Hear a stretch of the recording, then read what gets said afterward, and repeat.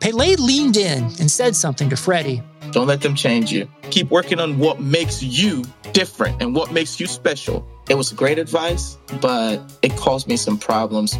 But what could change Freddie Adu? Soccer is going to explode, and it's going to be around this kid. We were the Beatles. Everywhere we went, it was the Freddie Show. And with that came the expectation, and with that came the pressure. New episodes of American Prodigy drop Tuesdays from Blue Wire Podcasts. Blue Wire. With the first pick in the 2009 NFL Draft, the Detroit Lions select Matthew Stafford, quarterback. Stafford, step it up, throwing left side, wants Calvin, end zone, got him! Oh, baby, that was a rocket! And it's picked off, intercepted by Darius Slay. No one will catch him. Touchdown, Lions.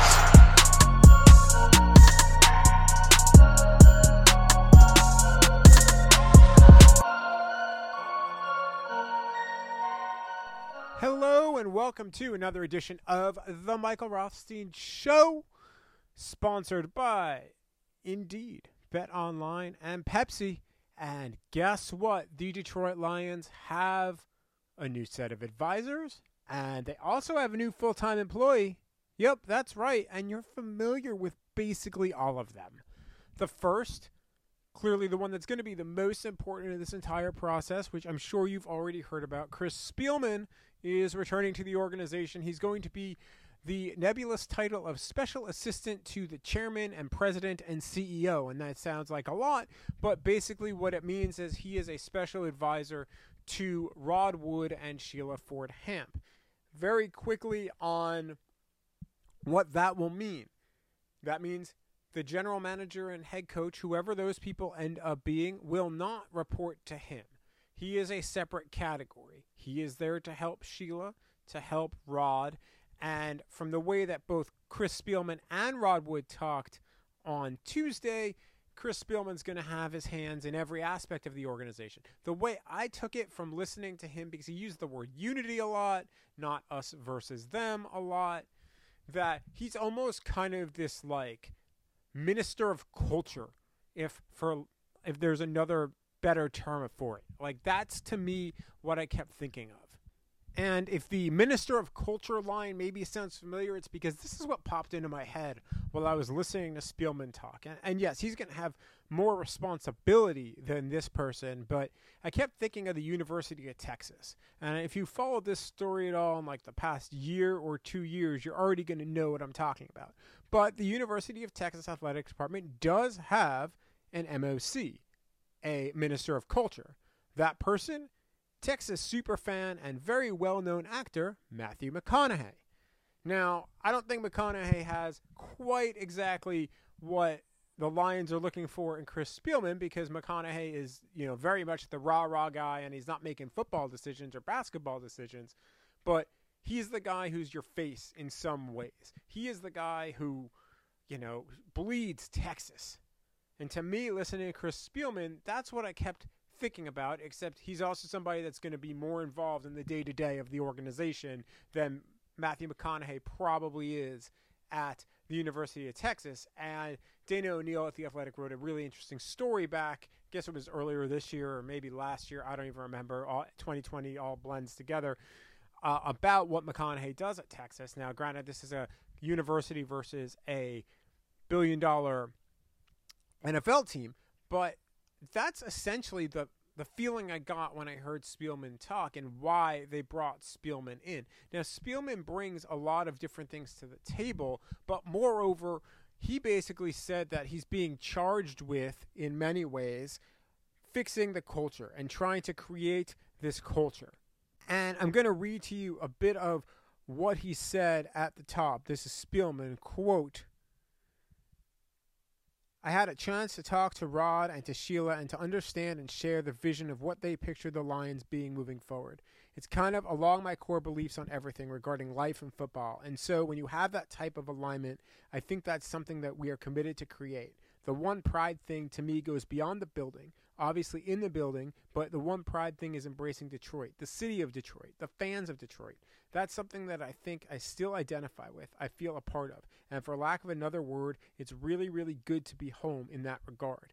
I have a vision that matches exactly what Rod and Sheila envisioned, and that's the only way that could work, because we're completely in sync of the direction of the culture of the building and something to be proud of for everybody that's a Lions fan. End quote. So understand that, think of how often he said culture there, how often he referred to cultural things.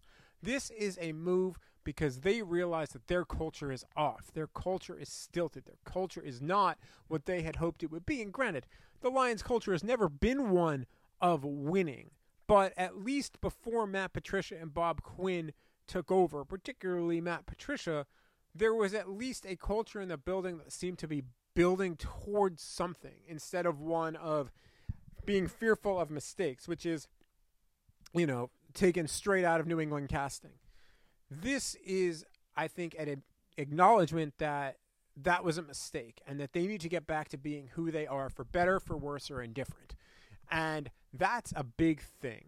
Now, the Spielman stuff does more, too. Now, I expect that this job is going to be very heavily him instilling the culture, him bridging the business side of the operation and the football side of the operation, which, even though it may sound odd, it's something that is important.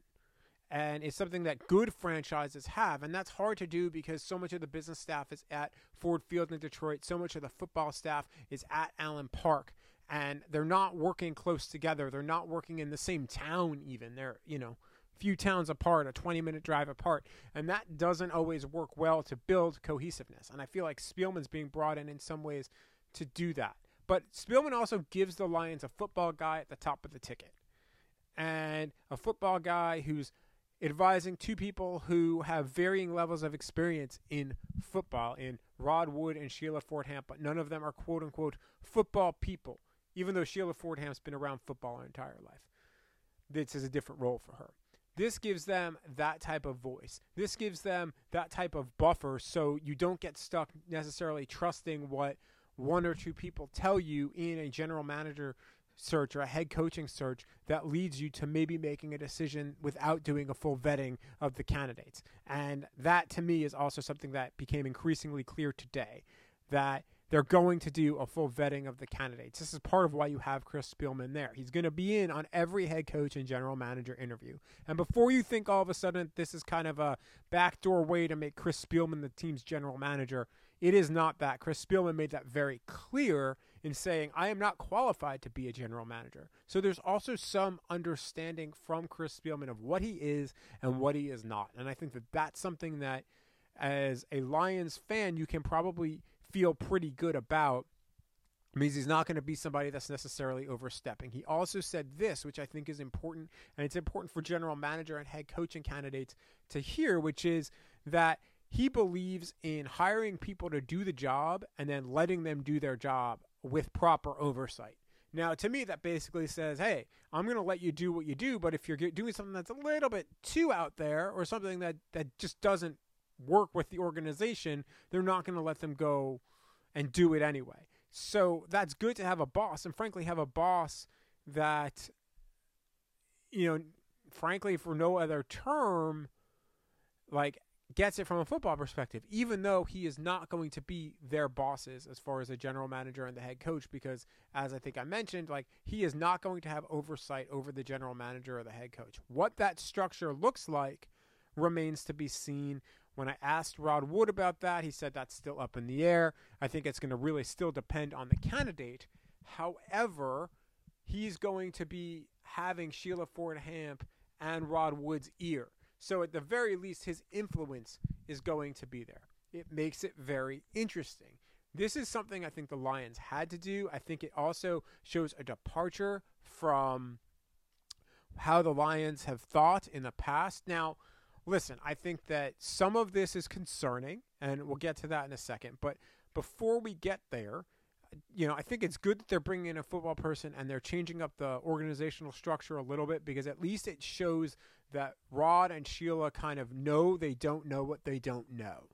And that's a big step. And I think they're bringing in people who know what they don't know in an effort to have everybody know what they need to know. And that's something that's valuable. Now, my one issue with this move is that they stayed inside the family. And this can be looked at in one of two ways. It can be looked at from a positive vein of Chris Spielman has a lot vested in the Lions. He loves the Detroit Lions. You could hear it even when he was doing, I remember he was doing the Carolina game, and you could tell in his voice, even though he was trying not to do so, how badly he wanted the Lions to succeed and to come back. Like, you could hear that from him when he was talking. You could hear it. And I remember even noticing it and saying, like, why do they keep bringing up the playoffs here? Like, I think I even tweeted about that. And, you know, it's because it was Chris Spielman. I don't know if any other person is going to say that. And it's interesting to me. It struck me, too, that now that they hired him and that he's been in conversations with Sheila and, you know, and he has a relationship there, of how Sheila Ford Hamp basically said that she felt that they were really maybe a playoff-bound team until that Carolina game. And that's when everything kind of really shook out. Well, Chris Spielman was doing that Carolina game. So you kind of wonder if, like, maybe she has been listening to Chris Spielman. Now, again, that's just me speculating and hypothesizing with some tea leaves. But, you know, that's interesting to me. Even though they said they had not talked to Chris Spielman about this opportunity until after Matt Patricia and Bob Quinn were fired, clearly at least Rod Wood was kicking around some ideas of how to get Chris Spielman involved before they made any sort of move. They just didn't know how it was going to look. Rod Wood essentially said that, and they just didn't approach Chris Spielman with it until after.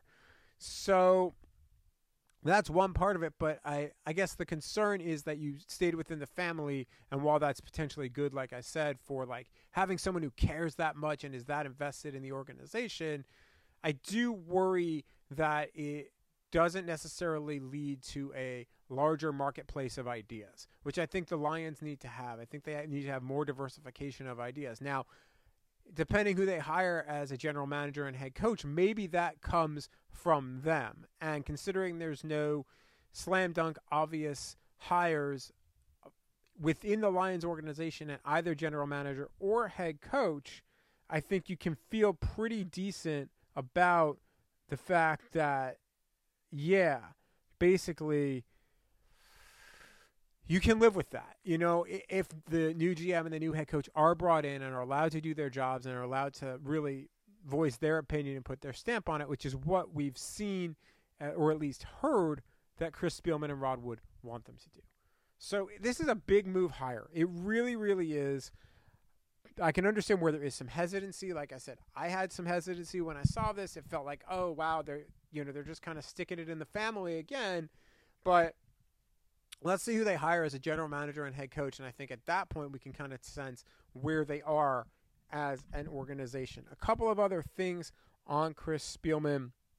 Like I said, he basically said that I'm not qualified to be a general manager. Here's what he said about his qualifications. Quote, I do know what works and what doesn't work by being 30 years in this business and traveling around to 32 teams year in and year out and having a brother in the business and watching it and learning in conversations with him about what works for him and what doesn't work. To be able to kind of build what our goal is, that one pride thing, that one culture, a culture of if you put on a Lions shirt, it actually means something. It's not just a shirt to sleep in or work out in. It means something when you put that Lions shirt on, whether you're a fan, whether you work in the building in any capacity, you are one and you are part of us. And so drawing on my experience on all different levels and talking to leaders every single week and general managers and coaches, hear what works for them, hear what doesn't work for them. Books of journals of these notes that I've taken. I know exactly what Sheila and Rod want, and hopefully I can help them and us get there to where we need to be. End quote. Like, Chris Spielman has been prepping for this, even though he didn't know that this was going to be this. So I think that at least he's going to have ideas, and it'll be really curious to see what he does. He said a lot during the entirety of his press call. I recommend going and finding it and watching it if you really want to dig in, because it was about a half hour long. He did not really want to get into head coaching and general manager decisions and what necessarily they're looking for. He was asked a little bit about leadership and He talked about like how a leader knows their role, no responsibility. He referenced the military a couple of times, so clearly he's read up on military leadership, which I think is kind of interesting and jives with what some other really successful coaches and general managers have done. He would not really comment much on Matthew Stafford other than saying that he's really tough and talented. And yeah, I mean, I asked him pretty straight away where he felt like Bob and Matt failed in their tenures, because you always learn from your past and not repeat your present and your future. He didn't really want to get into that, but he said, his goal is to help the Lions in whatever way he can to get them the right general manager and head coach. And he said this too in that answer. And he said, listen, I'm going to tell you what I need from you to do my job, and then tell you you can tell me what you need from me to do your job. So think of it as a servant role. Whatever is needed to be done, and however I can help the team in any way, that's my job, and I am there just to serve. That's my goal, and that's what I intend to do, end quote.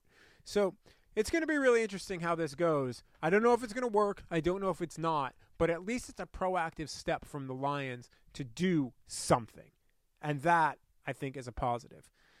We'll be back right after the break with a little bit on the special advisors and kind of what's going on there. And then we're going to get to about maybe a half mailbag today, because we've talked a lot already and I want to keep this show at least at a reasonable length, and we'll hit the rest of the mailbag on Thursday. So it'll be a little bit of a split mailbag because of the big news today. But we'll be back right after this on the Michael Rothstein Show. Thanks to a lack of natural athleticism or commitment or overbearing sports parents, fewer than 1% of 1% of 1% of people will ever play professional football. But instead of entering the NFL, they've joined another league, the League of Football Watchers. And if you're listening to this podcast, you probably are one of them. This football season will be different, and Pepsi is here to get you ready for game day, no matter how much you watch. And let's be honest, if you're watching the Lions right now, you probably need something to get you through what you've been seeing on the field. And Pepsi is that refreshment you need to power through any game day, even Lions games. Because Pepsi isn't made for those who play the game. It's made for those who watch it. Pepsi, made for football watching. 2020 has already reshaped how we work, and it's almost over, much to the happiness of probably everybody. Businesses across the globe are challenged to be their most efficient, which means every hire is critical. Indeed is here to help. Indeed is the #1 job site in the world, with more total visits than any other job site according to ComScore. Indeed helps you find quality candidates quickly, so you can focus on hiring the person you need to keep your business going. Unlike other sites, Indeed gives you full control and payment flexibility over your hiring. You only pay for what you need. You can pause your account at any time, and there are no long-term contracts. That's right, no long-term contracts. And now Indeed's new way of matching you with candidates instantly delivers a short list of quality candidates whose resumes on Indeed match your job criteria that you can contact the moment you sponsor a job, making Indeed the only job site that can move as fast as you do. 73% of online job seekers in the U.S. visiting Indeed each month according to ComScore total visits. So it's clear Indeed can help you get the quality hire you need. That's why more than 3 million businesses worldwide use Indeed for hiring. Right now, Indeed is offering our listeners a free $75 credit to boost your job post, which means more quality candidates will see it fast. Faster than even Matt Prater's 59-yard field goal went through the uprights. Try Indeed out with a free $75 credit at Indeed.com/BlueWire. This is their best offer available anywhere. Go right now to Indeed.com/BlueWire. Offer valid through December 31st. Terms and conditions apply. Welcome back, and thanks for sticking with us. So we went through the Chris Spielman part of it, kind of where I think things might be there. Now, the second part of all of this is the Lions also have 3 new advisors. Now, they're not going to be part of the interview process like Chris Spielman will be. He'll be part of this entire process and interviewing everybody, but they're going to have a say. They're going to be kind of involved in it, and they are names that, again, you're going to be very familiar with. The first one is Rod Graves. He's the executive director of the Fritz Pollard Alliance. This is not a name that should surprise you because he's helping with multiple searches. He's also on the search committee for Houston, and he's a guy that is kind of in what John Wooten's role used to be, where he advocates for minorities in general manager and head coaching positions. They're very well versed in potential minority candidates, and to me that shows that they're being very serious about that. And the other name, the second name, is Mark Hollis. Now, you last heard of Mark Hollis when he resigned from Michigan State in the wake of the Larry Nassar scandal. Now, he cooperated with the Nassar scandal, or the Nassar investigation, but he was the athletic director for a long time. Before the Nassar scandal hit, he was widely viewed as one of the most innovative guys in the Big Ten. He was one of the people that really pushed for like basketball teams playing on aircraft carriers, and he really pushed the envelope in a lot of different ways. But he also, even though he didn't really do as athletic director, although he was in the athletic department when they hired Mark D'Antonio, he has been a part of a bunch of searches and a bunch of coaching searches across all sports. So he has that type of pedigree. He, since leaving Michigan State, has been working with Dan Gilbert. So he's been in the area. He's also a Michigan native. And the third guy, you might have heard of him. You might know who he is. His name is Barry Sanders, former guest of the podcast, and somebody who has been very much, at least name-wise, tied with the organization for a long time. So what exactly are they going to do? What is exactly their role? Rod Wood was asked about this, and I'm going to read you basically his entire answer in parts. So we'll read each kind of guy, and then I'll give you a little explanation. The first is Rod Graves, quote, leader of the Fritz Pollard Alliance. I've had several conversations with Rod already.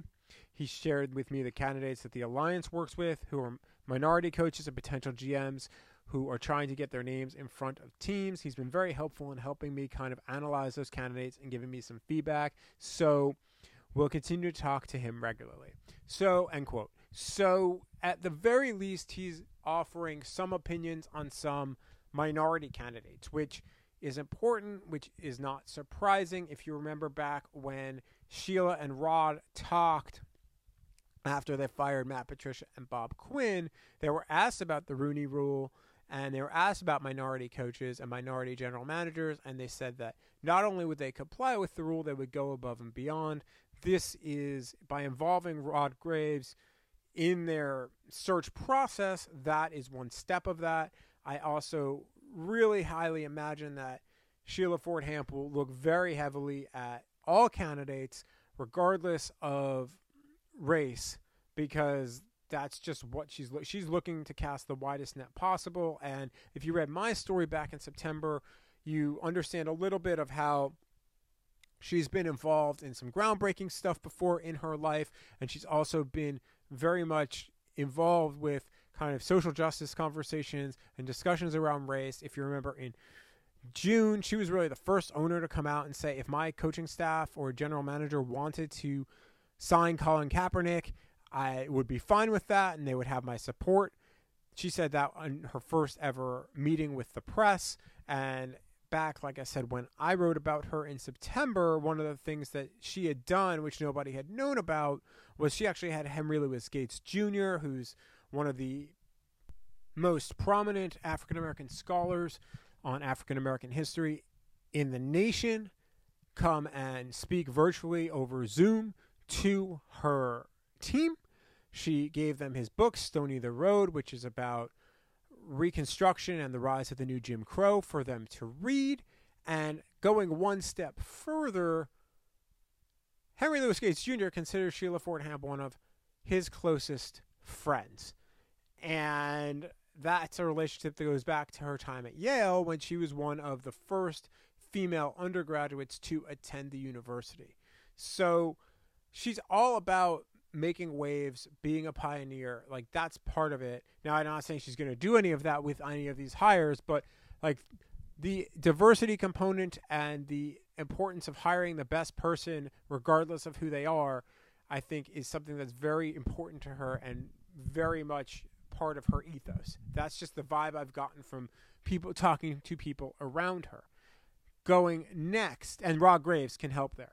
Going next to Mark Hollis, again, Rod Wood's quote, because of his responsibilities at Michigan State as an athletic director, has done a number of coaching searches, and he's been interested in providing some guidance on processes of what works and outcomes that were successful for him, end quote. So to me, that maybe tells me that they're going to have maybe Hollis do some of the vetting, potentially, but beyond that, they're going to lean on him as how to handle interview processes, how to handle interviews, how to maybe handle questions, how to handle what you're looking for in a successful candidate, what maybe red flags are in a candidate. That, to me, based off of what Rod Wood said, would be how they could potentially be using Mark Hollis.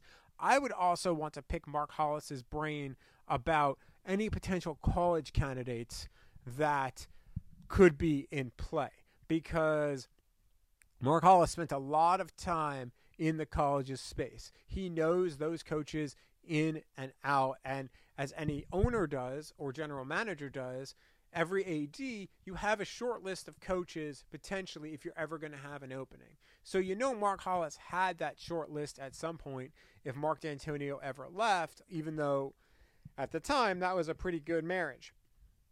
So I'd be curious to kind of pick his brain on maybe the college aspects if I am Rod Wood and Sheila Ford Hamp and Chris Spielman in this, because that's an area where Chris Spielman's not going to be as familiar. He's going to know the pro guys, but not necessarily the college people.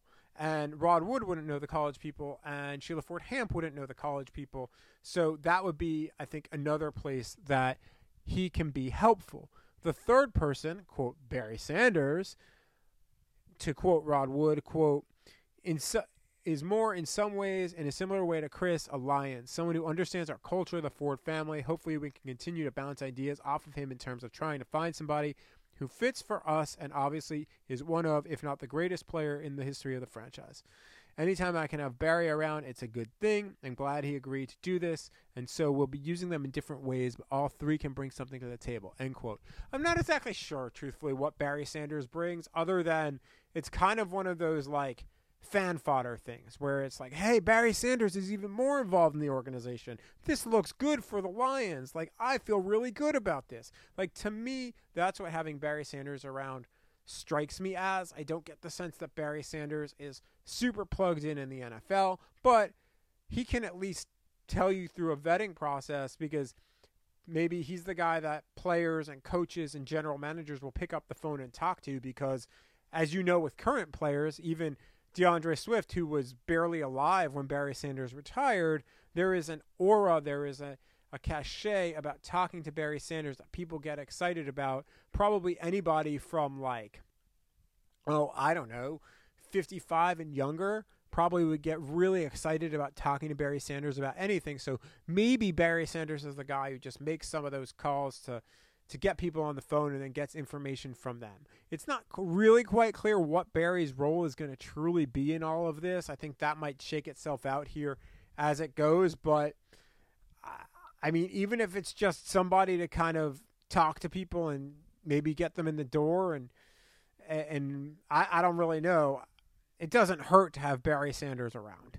Of the three, that's the one that doesn't exactly, there doesn't seem to be as obvious of a connection, other than he's a great Lions player who wasn't involved with the organization and now is again. Like, that to me is where Barry Sanders fits. So what does all of this mean today? We'll talk about this, then I'll answer a few questions. It means that the Lions are taking actual steps to being serious about trying to at least find a general manager and a head coach that fits. Does it mean it'll work? Does it mean whoever they hire is going to be the person to make this work finally after 60 years? No, it doesn't. We won't really know that. We won't know that for 2-3 years' time at least, on both ends. Especially if this ends up being a true rebuild job. And that's one question I would have wanted to ask Chris Spielman that didn't get to, but I'm guessing that he's going to be available again at some point here before they make hires, is how much he sees this as a rebuild versus something that can be fixed really quickly, because he's been around the league and he would know those sorts of things. And he's definitely, as an analyst during preseason games for the Lions, has been someone who's watched this team a lot and is someone who has a lot of passion for this franchise, knows this roster and knows a lot of the people on this team, that I would be curious how he really views that. However, I think that you're putting yourself in a position to at least have a shot to maybe get this right. Like, you're not just trusting one person or two people like it felt like they did last time when they hired Matt Patricia, which was kind of a fait accompli a little bit with Bob Quinn. Or even when they hired Bob Quinn and they really trusted Ernie Accorsi, and Ernie Accorsi led them to Quinn. And again, Bob Quinn at the time was a sensible hire. He's a good football scout. Like, I didn't think that was a bad hire when they hired him. It made sense. And I've said this over and over. I think that Bob Quinn's biggest failing was hiring Matt Patricia. And, you know, I do wonder whether if they had somebody like a Chris Spielman in the organization at that point in time, if there would have been a little bit more oversight of like, hey, you know, are we sure this is the right guy in Matt Patricia? You know, are you just hiring your friend here? And listen, Matt Patricia was a sought-after candidate, so this isn't some sort of like revisionist history on that. It's just the reality of the situation. So I think that overall this is a good thing for the Lions. I don't necessarily think this means they've got a better shot of getting it perfect. And no, you know, but I do think it gives some clarity and some answers to potential general managers and head coaches. And Rod Wood said he wanted to make sure that this hire happened before then, because he didn't want to hire people and then they bring in Chris Spielman and those people that they just hired. Like, what is this? He didn't want to hoodwink anybody, so by bringing him in first, that allows Chris Spielman to be part of the decision-making process. I also think it will lead Chris Spielman to having questions and listening to answers in a different way than Sheila Fordham and Rod Wood, because he's coming at it from a football perspective. He's coming at it from, I have seen every team in the league and seen what's worked and what hasn't perspective. He's coming at it from my brother has been a general manager in the league for a long time, in Rick Spielman, Minnesota's general manager. So I understand at least some of that perspective. So it's at the very least, it's a different perspective. Now, as I talked about at the top, would it have been better if it was somebody maybe not affiliated with the Lions, so it's something completely different and completely foreign? Maybe. But if you really want to build a culture that you truly believe is unique to Detroit, and Detroit is a very unique job, the Lions are a very unique organization, then okay. Chris Spielman is probably one of the only people that you'd really be able to get that would make a lot of sense and that has some sort of lifelong football acumen in there. Now, are there other people that they could have brought in? Sure. Could they have maybe brought Sheldon White back? Maybe, if Sheldon White wanted to do it. I mean, he has history with the organization. He obviously cares a lot about the Lions. I heard about that on the podcast last week when he came on the show. Are there other people that maybe they could have really, you know, maybe kicked the tires on in that role? Maybe. But Chris Spielman's not a bad choice if that's what you're really going for. And as far as really building a culture and really having passion, I think Chris Spielman's the guy that has that. You could sense it. Like, he was getting fired up during the press conference, and you could really sense that passion. So at the very least, he's going to try, and he's going to try hard. Now, like I said, does that mean that this is going to be successful? No, it doesn't mean that. But you have somebody that at least very much cares and has that passion for it. So we'll see how it goes. That's about the best answer that you can get. So we're going to hit a couple of questions now. As I said, we're not going to get to all of them, I don't think. And whatever we have left, we will pop on tomorrow's podcast. The first question comes from Jeremy Friedrichs, who's at FriedrichsJK. Basically says, I have nothing but respect for Matthew Stafford, but I think they need to target a quarterback in the draft. Wouldn't doing so send a message to fans that they need to temper their expectations for at least a season? I personally would be fine with that despite the losing. Yeah, and I think that's going to be very apparent pretty quickly, because I think when you hear from whoever the new general manager and head coach are, whenever that happens, I think you're going to basically... one of the first questions they're going to ask is, how do you view this? Do you view this as a complete rebuild? Do you view this as a partial rebuild? Where do you view Matthew Stafford? And they might say all the right things at that time. But I think if you've learned something from Bob Quinn and even from Rod Wood, what you say in your first press conference, what you say as your first impression matters. So you need to be upfront with that. So to me, I look at that and I say they would be smart to at least be upfront with what they view this as. And if they say they view it as a rebuild, then yes, I think that they absolutely should target a quarterback in the draft. Even if they don't, I believe they should target a quarterback in the draft. Now, if you don't do that, and if whoever they bring in really believes that Matthew Stafford is still their guy, then I think you have to sign Stafford to a reasonable extension and do it quickly to quell any of those questions. That's, again, just what I would do. But I think that you at least need to investigate or target a quarterback. Now, does that happen in round 1? Does that happen in round 2?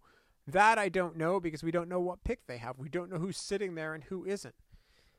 The other thing to think of when it comes to a quarterback is they don't necessarily need to target one in the draft, because I think there are a few quarterbacks out there that are veterans that could be interesting, because I think they're still quote-unquote on the rise. And you're not going to necessarily like some of these names, but they're names I would look at. The first one would be Sam Darnold. I think Sam Darnold is really intriguing. I think Sam Darnold is a very, very talented quarterback who is in a really terrible spot in New York, because between the pressure that happens in New York and growing up outside the city and growing up around the corner from the Jets' old facility at Hofstra, I know what it's like in New York, and I know what that pressure looks like because I grew up around it. Now, obviously not a football player, but I know it from at least like being there. And that's a pressure unlike anywhere else in the league, except maybe Dallas. Maybe if you're the quarterback of the Dallas Cowboys. There's nothing else like it, even if the Jets or the Giants aren't good. New York's a pro sports town. So I'd be curious to see Sam Darnold somewhere else, because I think Sam Darnold has a lot of talent, and I think that Sam Darnold still has a chance to really be a good quarterback and be saved, even though maybe the stats aren't there. I mean, you look at his numbers, right? And in his career, he's 59.5% completion percentage. He's thrown 41 touchdowns and 37 interceptions. He's 11-24. Like, none of that is good. But if you're the Lions and you're kicking around a rebuild and you don't necessarily like where you're sitting in the draft, I would trade for Sam Darnold, because he's still on a rookie contract.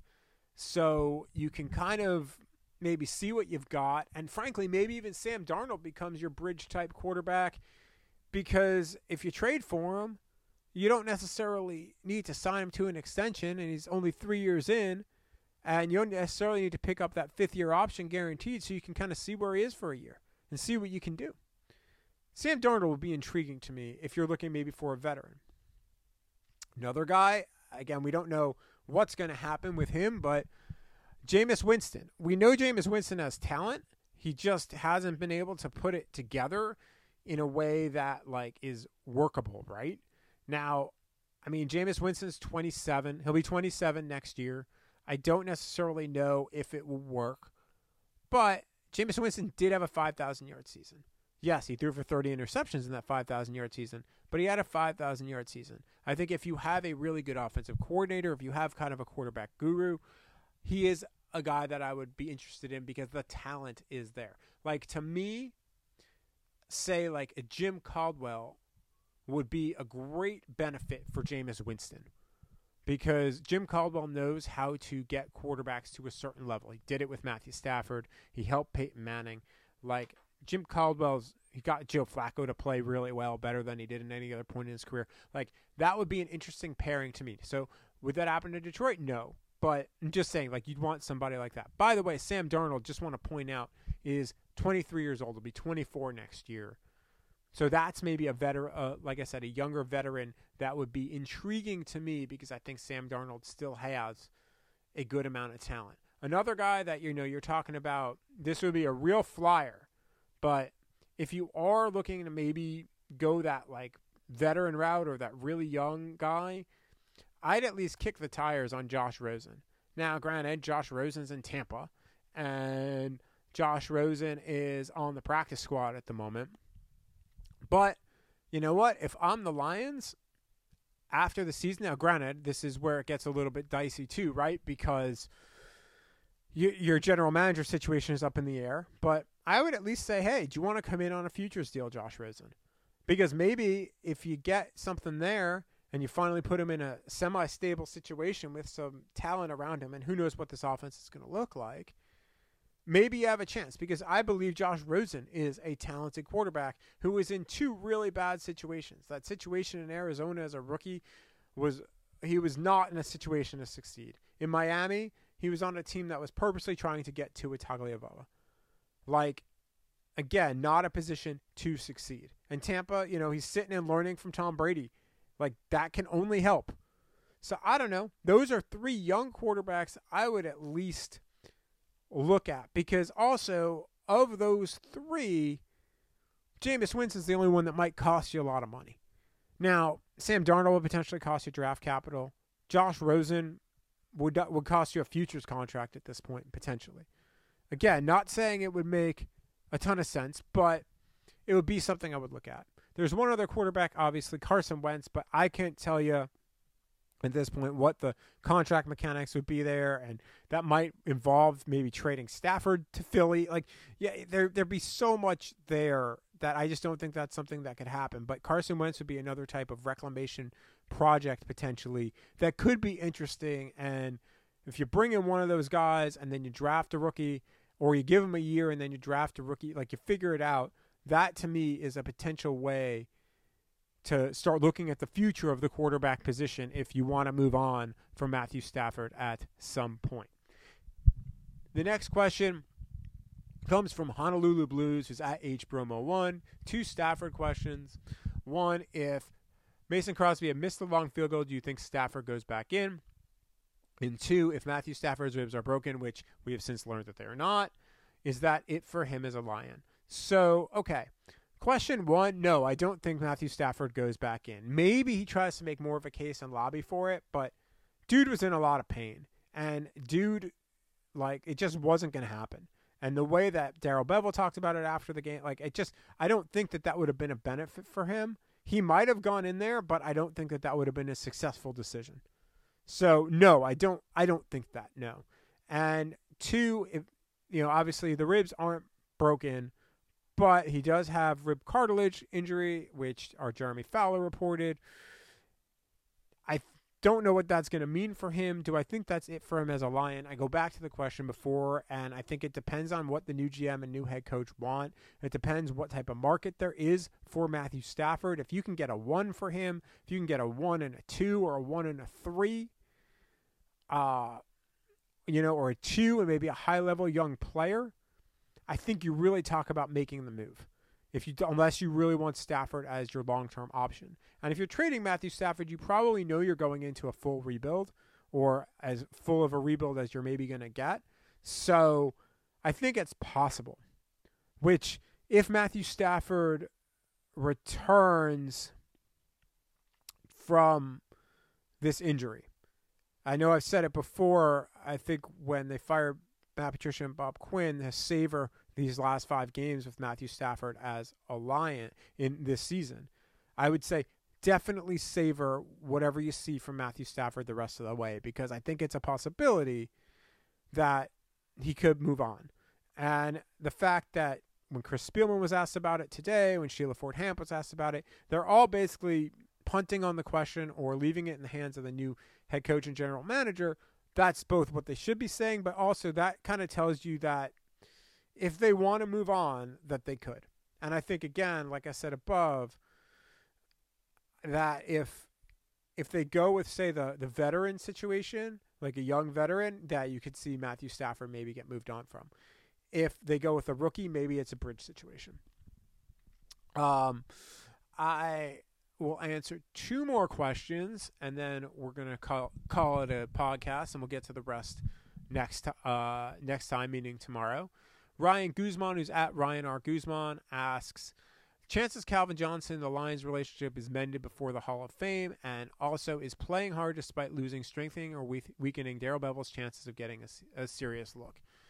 So I'll take the second one first. I think playing hard is good for Darrell Bevell. I don't necessarily think that will matter here in this time, because I really get the sense that they're going to go in a different direction. I think Darrell Bevell has a chance to be a good head coach. I think you're seeing that.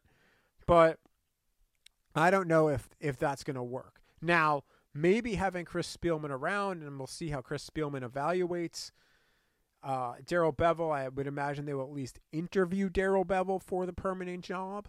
That, I mean, I think he will get a look. I just don't know how serious that look can really be if you are trying to really reshape the culture. Now, I think Darrell Bevell has done a good job reshaping the culture in 2 weeks, in a week. But there's only so much, to me, that can really, really be done. And I just don't see it happening at this point. If they win their next 3, maybe you're having a conversation, but I just don't really see it. Now, if they hire a GM and they leave it up to the GM and the new GM wants to keep Darrell Bevell, well, that's a different story altogether. But without that, barring that, I just don't know how that's going to go. But I think if Darrell Bevell does well here, that will definitely put him in the conversation. Maybe even some other teams this hiring cycle, but certainly next hiring cycle next year for teams that might be looking for a head coach, if he shows that he can take a team that's roster is clearly deficient on one side of the ball and dealing with a bunch of injuries on the other side of the ball and make it still competitive. I think that could be really attractive to teams either this year or next. And the other question with Calvin Johnson and the Lions, I still think that boils down clearly to one thing, and that boils down to money and to the Lions repaying one way or the other the money that Calvin Johnson had to pay back to the franchise. That really soured Calvin Johnson, considering he was retiring in large part due to the fact that his body was breaking down and that he just didn't have it just wasn't it just wasn't a love for him anymore. I mean, you've heard that in interviews that he's done. He did one with me a few years ago after Dancing with the Stars, and he's been on a few podcasts. This was, he's made it very clear. This gets mended when you realize that you shouldn't have done that. And he's right, because you look at how other organizations handle their stars, handle their people that did well for them and did right by them throughout their careers, and very rarely do you see this type of thing. And look at what it did with Barry Sanders for a long time. Now, Barry's obviously back in the fold with the organization, but there was some kind of getting right that had to be done. And I think Calvin, unlike Barry, Calvin's really good with the other things he's doing in his life. I mean, he's doing consulting. He's working with Rob Sims. He's got a marijuana business. Calvin Johnson has entrepreneurial dreams that go beyond football. He doesn't need football. I think football to him was always something he really liked and loved a little bit, but it wasn't the only thing about him. Not saying it's the only thing about Barry, but Calvin Johnson's shown he's already a lot more than a football player. So to him, I think he's just you want me back in the organization? You shouldn't have done me wrong like that. And if you don't agree that you did him wrong, that the Lions did him wrong, and you point to, he was under contract and he retired. Well, sure, but also he retired because he physically couldn't do it anymore. His body was broken. And that's just the truth of it. And, it's you have to know how to treat your good employees on the way out the door. And Calvin Johnson was nothing but a good soldier, nothing but a good employee for the Lions through some really bad years. He helped them rebuild from 0-16. Like, he's a big part of why Matthew Stafford is who he is and has the numbers that he has. He's a big part of why free agents wanted to come to the Lions. Like, Calvin Johnson was a big part of why the Lions got to where they did in the middle of this decade. Like, big part. And he was a great representative for the organization. Didn't get in trouble, was respectful, just generally a good human being. Like, yeah. So if I'm him, like, if I'm the Lions, I basically say, all right, you know what? We were wrong here. We will do this, and let's make it right. And if I'm the Lions, I do that because I think it's more important for the Lions than for Calvin Johnson. The last question I will take today is from Bobby43076, who asks, again, 2 questions. Y'all are packing in the 2 questions today.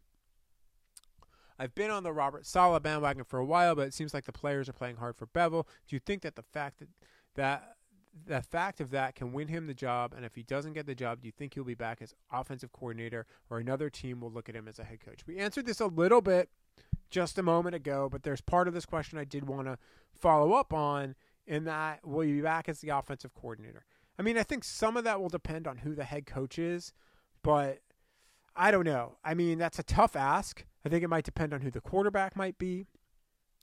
And I would just, you don't usually see that where like the interim coach comes back. Now, if it ends up being Robert Saleh, like if that ends up being who the head coach is, well, there is a relationship there with Darrell Bevell. They do at least know each other.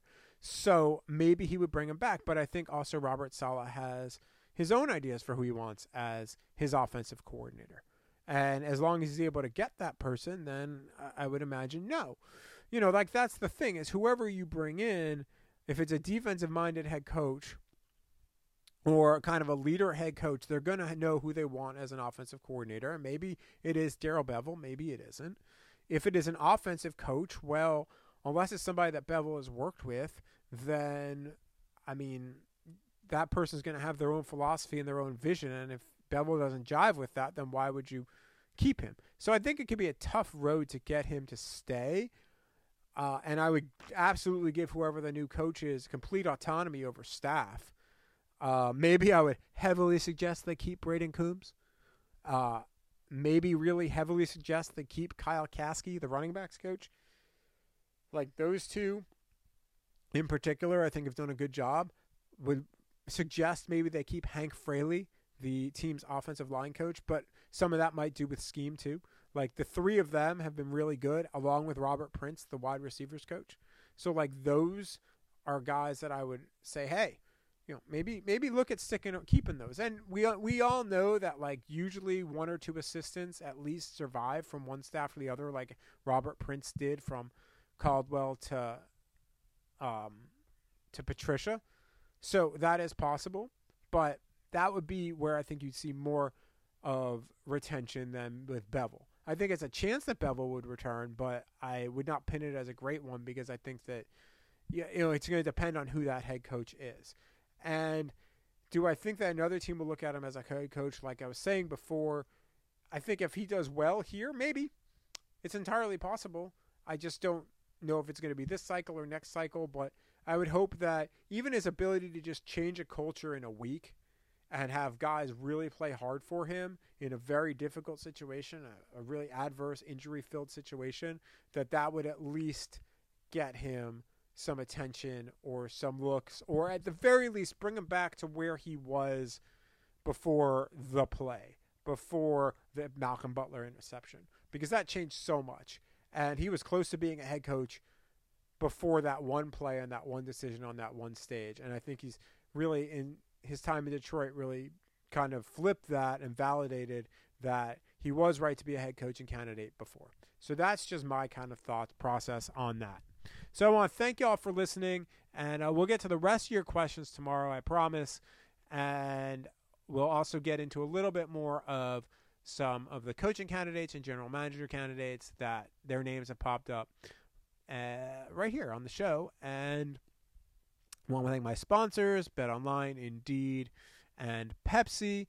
Want to thank Blue Wire for hosting this podcast. Want to thank all of you for listening and for interacting with us really over the past year or so. Feel free to drop us a 5-star review if you'd be so kind. And with that, we'll talk tomorrow. smart. Football, as we have seen, is very much back in full swing. And you might not be at a game this year. Only 500 or so people can be in Lions games over the last couple of home games, but you can still be in on the action at BetOnline. BetOnline is going the extra mile to make sure you can get in on every possible chance to win this season. From game spreads and totals to team player and coaching props, BetOnline gives you more options to wager than anywhere else. You can get in on their season opening bonuses today and start off wagering on wins, division, and championship futures all day, every day. Head to BetOnline today and take advantage of all the great sign-up bonuses. Don't forget to use that promo code BlueWire at betonline.ag. That's BlueWire, all one word. BetOnline, your online sportsbook experts.